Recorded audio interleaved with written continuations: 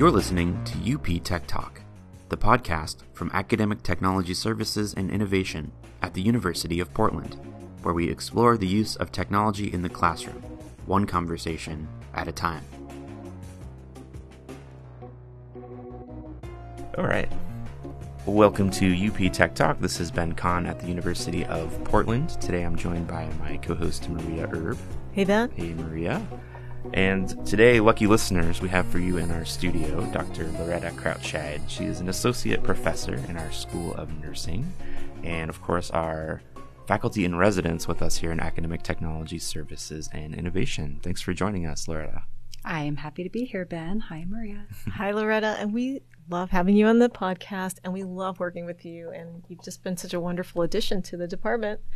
And we want to talk today about the Untethered in the Lecture, Untethered in the Classroom project that you've been instrumental in. Can you tell our listeners what that project's about? Yes. So the Untethered Lecture Capture has a couple of different components to it. To be untethered means to be freely mobile within the classroom. And so in order to achieve that, we're teaching from a tablet. And what we've chosen is an iPad for a variety of different reasons. And there's a software package installed on that.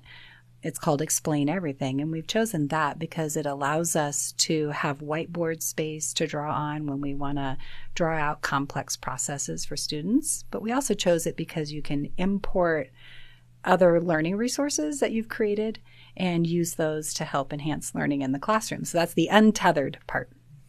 I think the big idea about being untethered is that instead of teaching in front of the students, you teach from among the students. And so it also encourages active engagement through different strategies that you can use.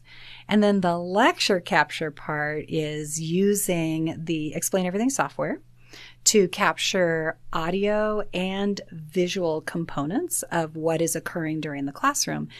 And one of the things I love about that is that I don't have to be assigned to any specific classroom where there's hardwired cameras or microphones.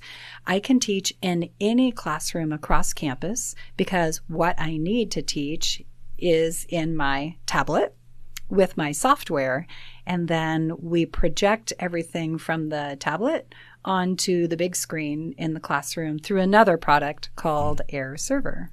So what we end up creating in the lecture capture are reusable digital learning products that students can then revisit as needed to do personalized learning, and they can watch as much of it as they need to, or some of the students are telling me that they're listening and watching all of it again.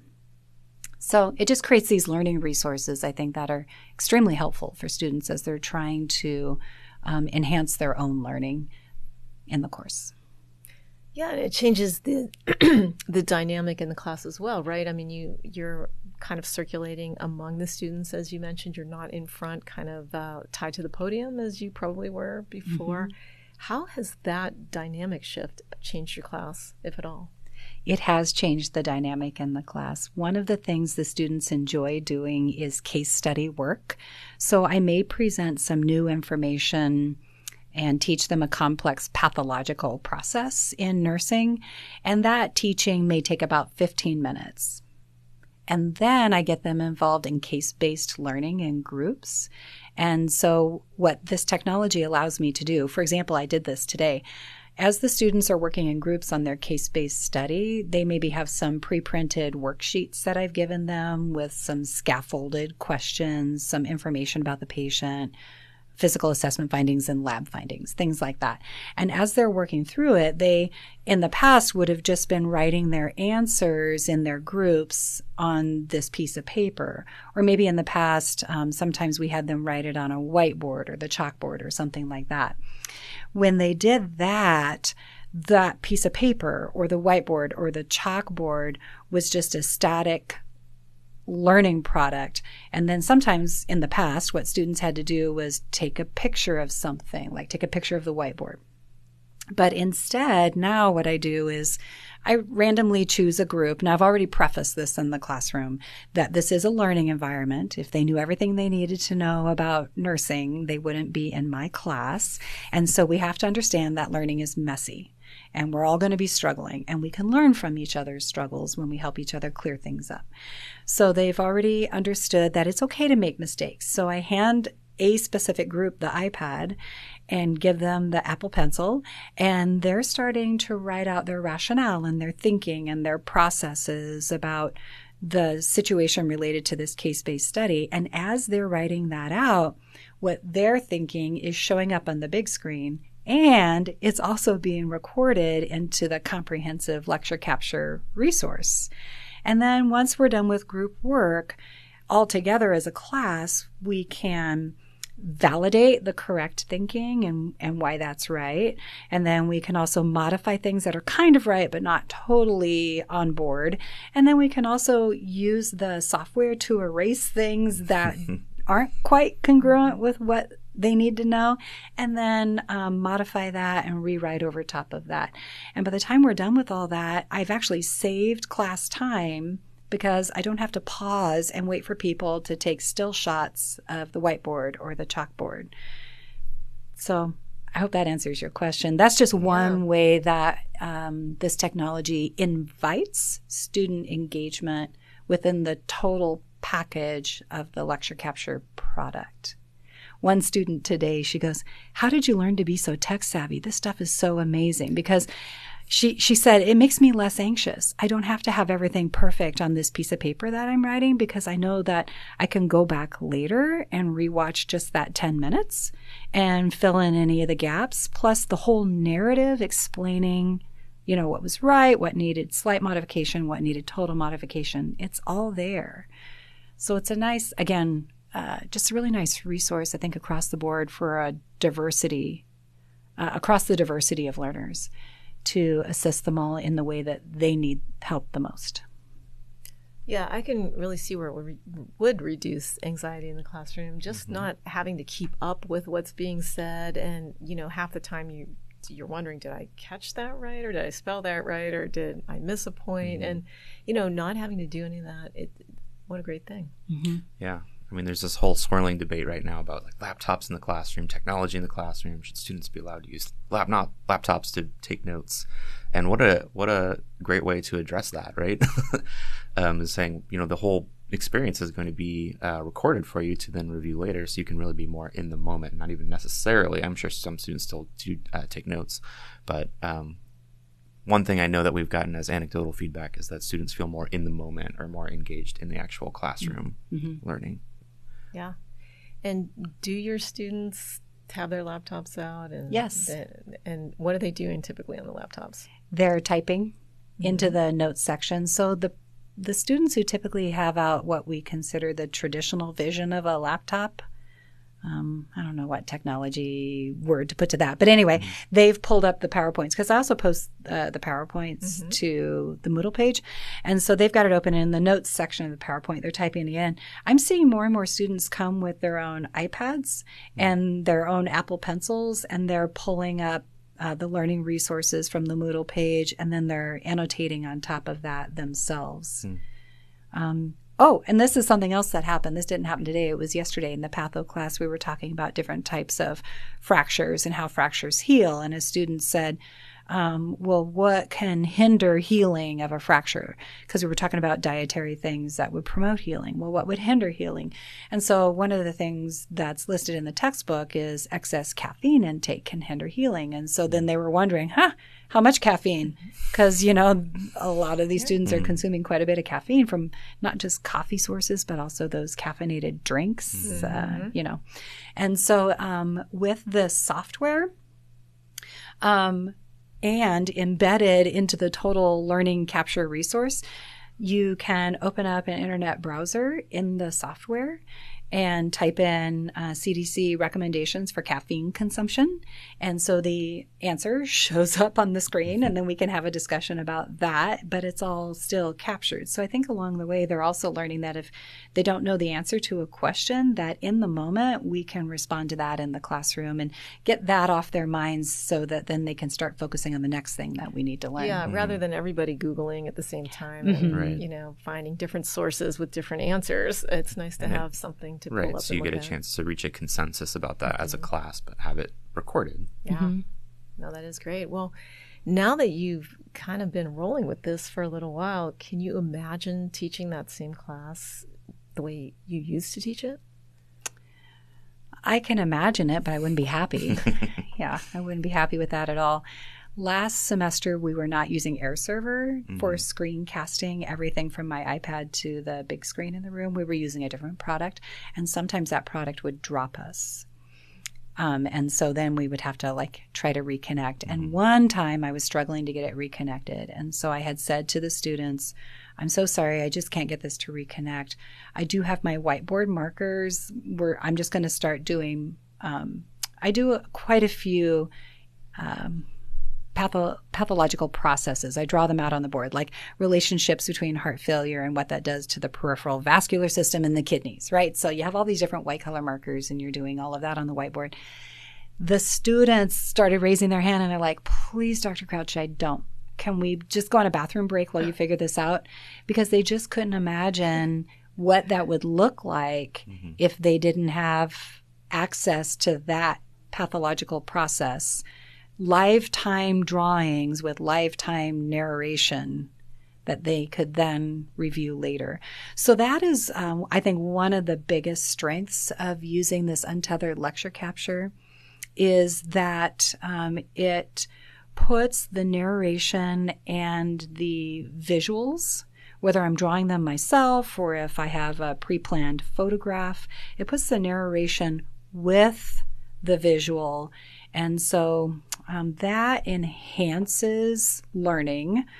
If you follow the cognitive theory of learning, it enhances learning because it eliminates extraneous processing by putting both of those things simultaneously together. It's called spatial contiguity, and I didn't come up with that language. That language is from the cognitive theory of multimedia learning, published by Dr. Mayer.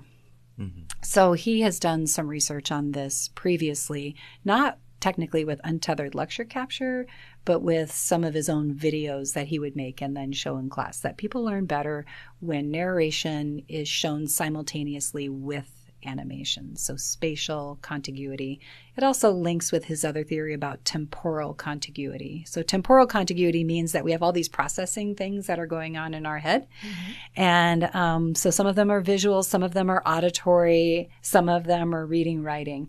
So you can imagine in the old method that I was saying something and I was drawing it on the whiteboard, and the students were trying as fast as they could to copy what I was drawing on the whiteboard because they knew that once I erased the whiteboard, this thing was going to be gone.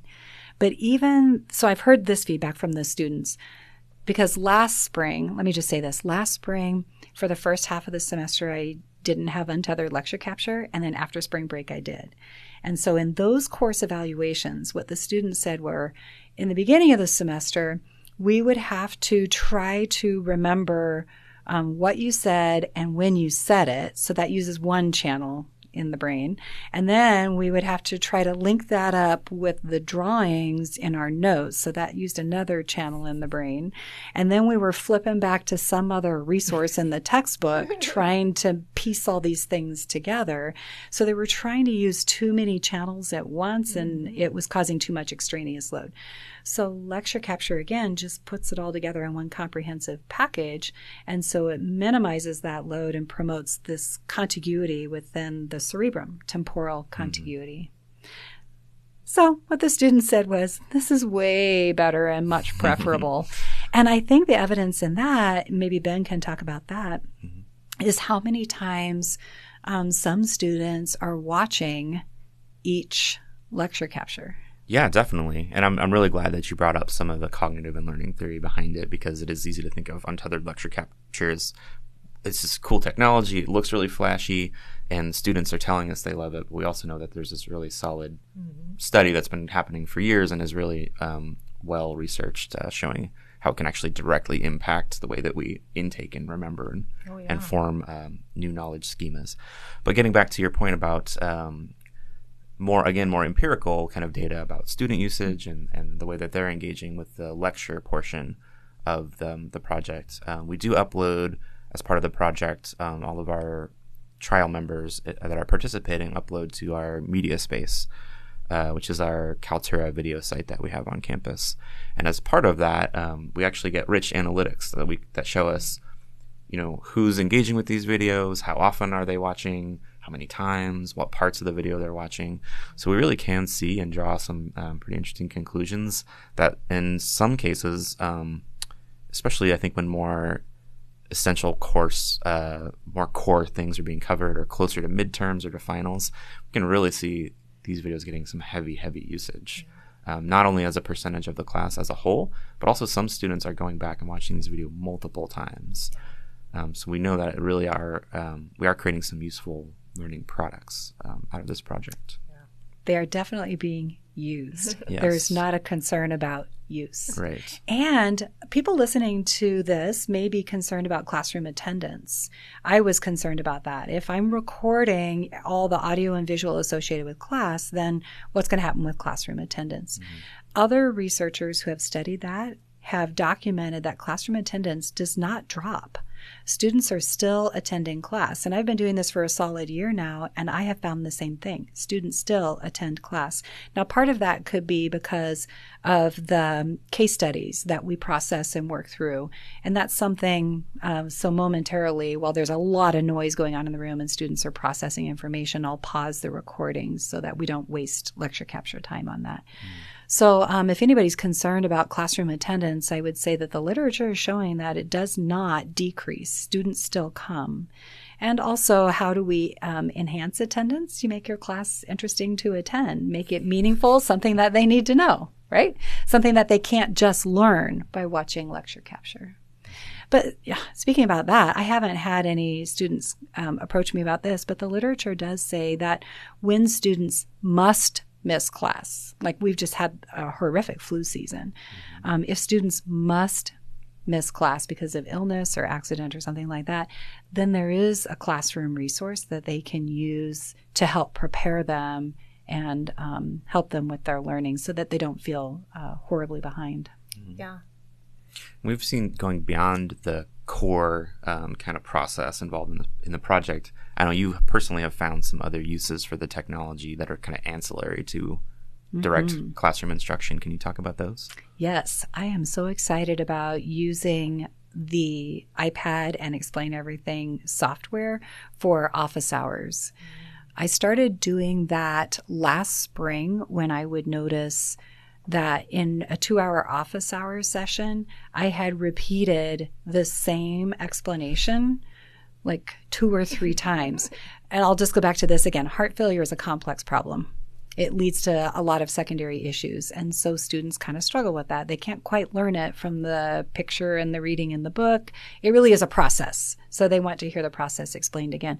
So after I had explained that a number of times to different students, I finally decided just to open up the iPad with the next student and have them draw on the Explain Everything whiteboard what they already know about heart failure. And then what I did was fill in the gaps. And we recorded the entire thing, and it ended up being, I think, a 18-minute office hour visit.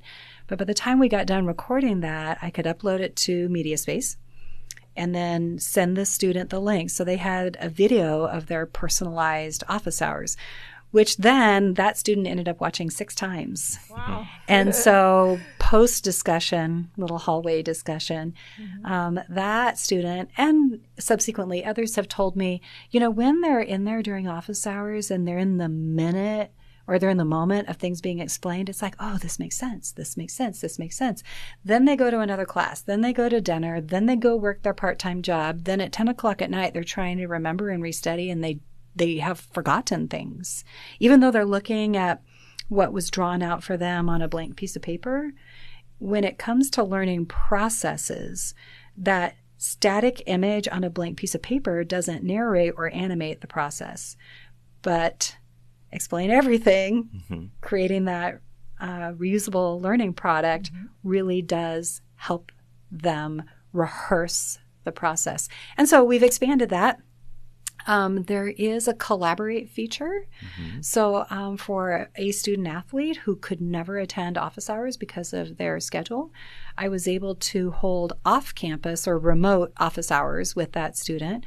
They just needed the Explain Everything software on their digital device. I think she used her phone. And then I sent her a Collaborate code. She could hear me and see everything I was drawing, and I could hear her and see everything that she added to the Explain Everything drawing. And then we can save that and send that digital resource to them as well. Yeah. I think there's a lot more to explore about how this technology can be useful to enhance learning. So we're just kind of, I think we've scratched the surface, but now we get down to the subcutaneous layer. Yeah, well, those were some great examples that you just gave us. And just those applications alone are just really impactful and valuable to students and professors. Agreed. Definitely. Anything else we want to cover? I think that was pretty good amount of time. Could I just add something real Yeah, quick sure. about Of how to course. get started? Yes. Please Yeah. do. Something that we've learned in working with different faculty across campus is that you really do need to rehearse with the software. You need to be very comfortable importing your learning resources or adding learning resources in the moment. And you need to be really comfortable with switching colors so that you can signal important content or draw their attention to important content along the way. So people just really should rehearse with whatever software they're going to use ahead of time and become fairly comfortable with that. And then also make sure that they embed the cognitive theory of multimedia instruction within their slides, because these slides can get overwhelming and messy That's right. by the time you start adding a whole lot of things to them. And then that's going to cause extraneous load, and that will cause frustration for the students. So there does need to be attention to the purposeful integration of resources within the lecture capture resource. That's right. And I think that's a great point. And just also to know, we do have some getting started resources. We got 15 faculty trained up on this process. So that includes the hardware, software, and some of the foundational multimedia learning theory. So we can post some reading chapters to be assigned along with this podcast. So we'll definitely do that. We'll definitely do that. I think that's it on my end. That's good, yeah. Okay. Thank you so much for listening to UP Tech Talk. Thank you, Loretta, for joining us. Yes. And Thanks Maria, very thanks much. for co-hosting again. Yes. And we'll see you next time.